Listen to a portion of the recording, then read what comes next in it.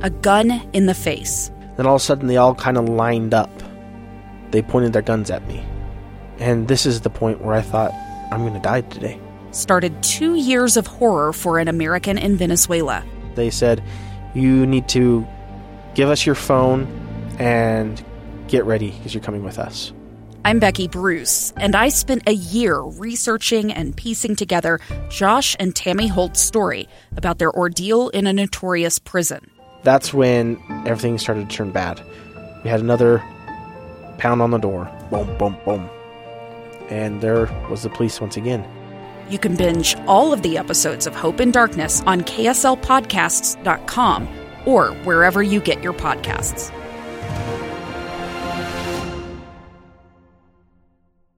Welcome back to Live Mike. I am Lee Lonsberry on this day where we have had to change course pretty significantly. Today, as you may know, is the last day of the legislative session up on Utah's Capitol Hill. 45 days, and today is day 45.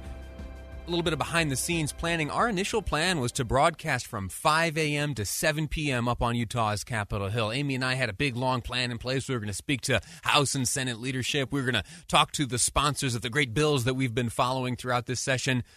But then last night, during the span of 1 hour, everything changed. We heard from the president, who put in place a number of restrictions on travel to and from Europe. We learned that some beloved folks, some athletes and actors, folks we turn to for entertainment and for a little bit of escapism, it turns out they're not immune from this coronavirus. Rudy Gobert, Donovan Mitchell, Tom Hanks, and Rita Wilson, all of them have tested positive for the coronavirus. And that changes the way you feel about this, right? It certainly doesn't change the good advice of washing your hands, maintaining social distance. Be sure to get in between your fingers and your fingertips and your knuckles. It turns out we've been overlooking that for some time, but now we know better. 20 seconds, sing happy birthday or once through the alphabet. Maybe you don't shake hands, do that Vulcan thing. But it's different now. Lots happened in the past 24 hours. It feels different. The realities remain the same. The facts remain the same.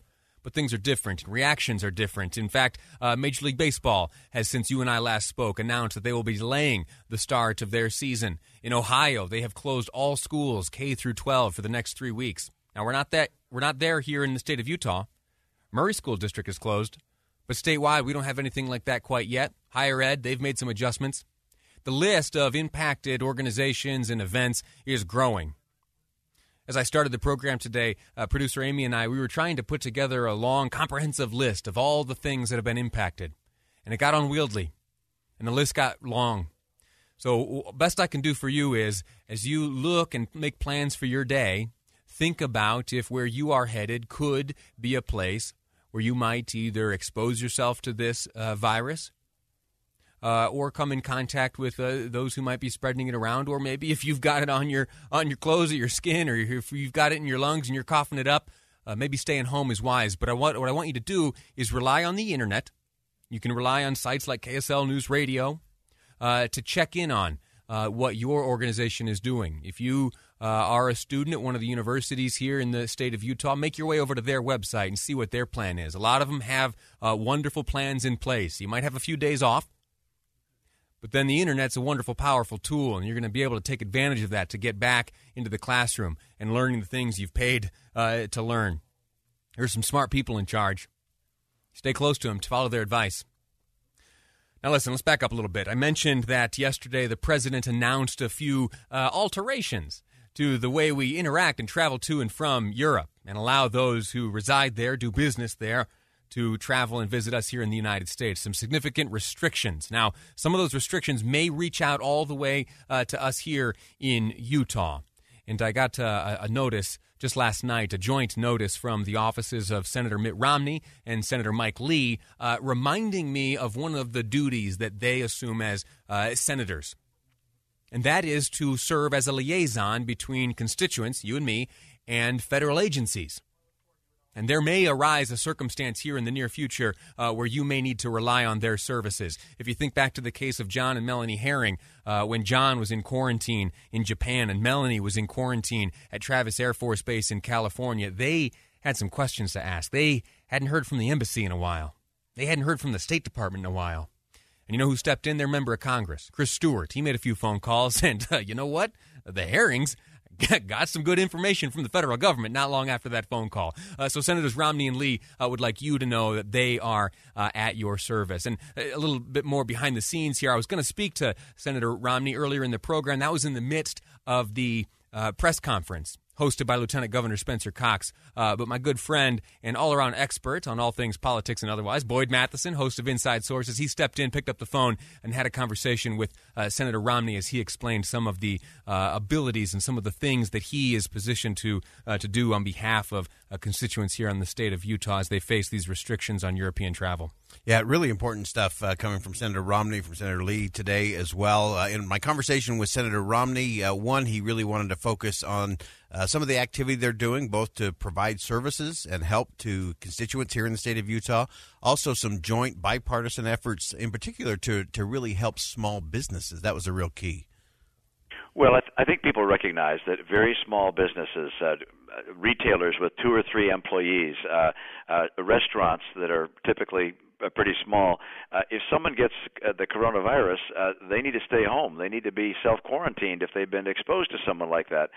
And if these individuals don't have insurance, or if they don't have a paid sick leave program in their enterprise, why the individual is going to be in financial difficulty and the business will be. And so a number of us filed today a piece of legislation that calls for using our FEMA funds to not only provide funding for a natural disaster, but also for a disaster of the nature we're seeing now, which would give unemployment assistance for workers, as well as self-employed individuals who become sick or quarantined or laid off.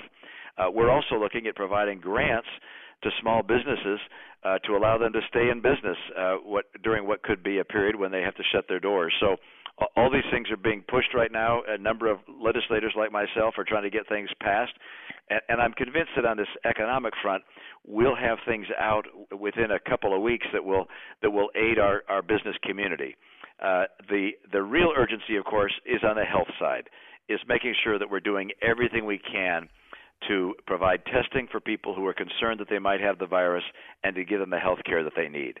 We talk often as we go back and forth and refer to the experts about what we should be doing and how we hope that it is prudence and caution that rule the day and not fear and anxiety. One thing, though, the senator in your conversation I know pointed out was what are the right things to do to avoid an overabundance of caution?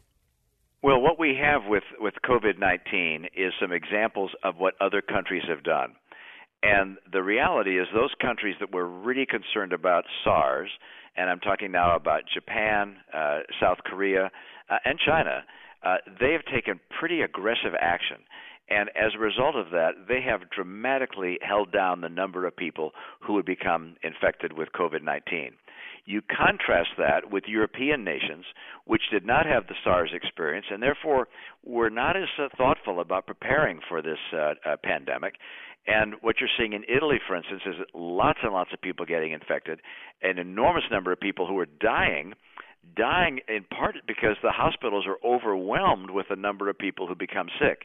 So as you look at the two models, I think we're wise to model after the people in Japan, South Korea, and China who took pretty aggressive actions to say, stay away from public places, don't interact with other individuals, particularly if you're older or you have a underlying health condition.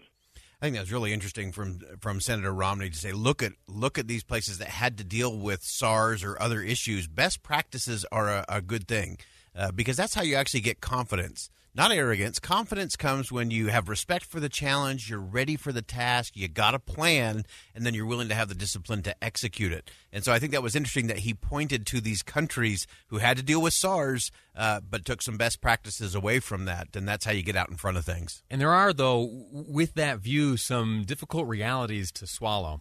If we look at the behavior of China, how is it that they are now plateauing in their death rate and their infection rate? And it is through a practice of, we've heard this word draconian thrown around, and that is true. Yeah. We hear about folks self-quarantining. If you are even hinting at maybe being infected, you there in China are quarantined away from it's not a self-quarantine. You go into a government facility until you test negative for this on 2 sequential tests. There is there's a heavy hand. There's a China, there's a China model for sure. I think Japan and South Korea might be the more natural, because I don't think the draconian stuff would quite fly here in the United States. It's un-American. It's just not going to happen. It's un-American. Yeah. And regardless of what results it might yield, I cannot imagine anywhere in this nation, regardless of your politics, or your attitudes, or your levels of anxiety responding to this coronavirus, that would have the stomach to take that. Yeah. Boyd Matheson, sir, I'm grateful to you for helping me out here in a pinch this morning as we deal with this dynamic news cycle of the day. It's absolutely fascinating and a little bit scary, but we do know that there is good information out there, and we're going to do what we can to bring it to you here on these airwaves. Money. You got money in the stock market, maybe a 401k or something like that? I do, and I'm terrified. A lot of red numbers on my sheet here in front of me. We're going to help make some sense of it all. Next up, we've got Shane Stewart, financial planner with DMBA, going to be my guest in studio next here on Live Mike. I'm Lee Lonsberry, and this is KSL News Radio.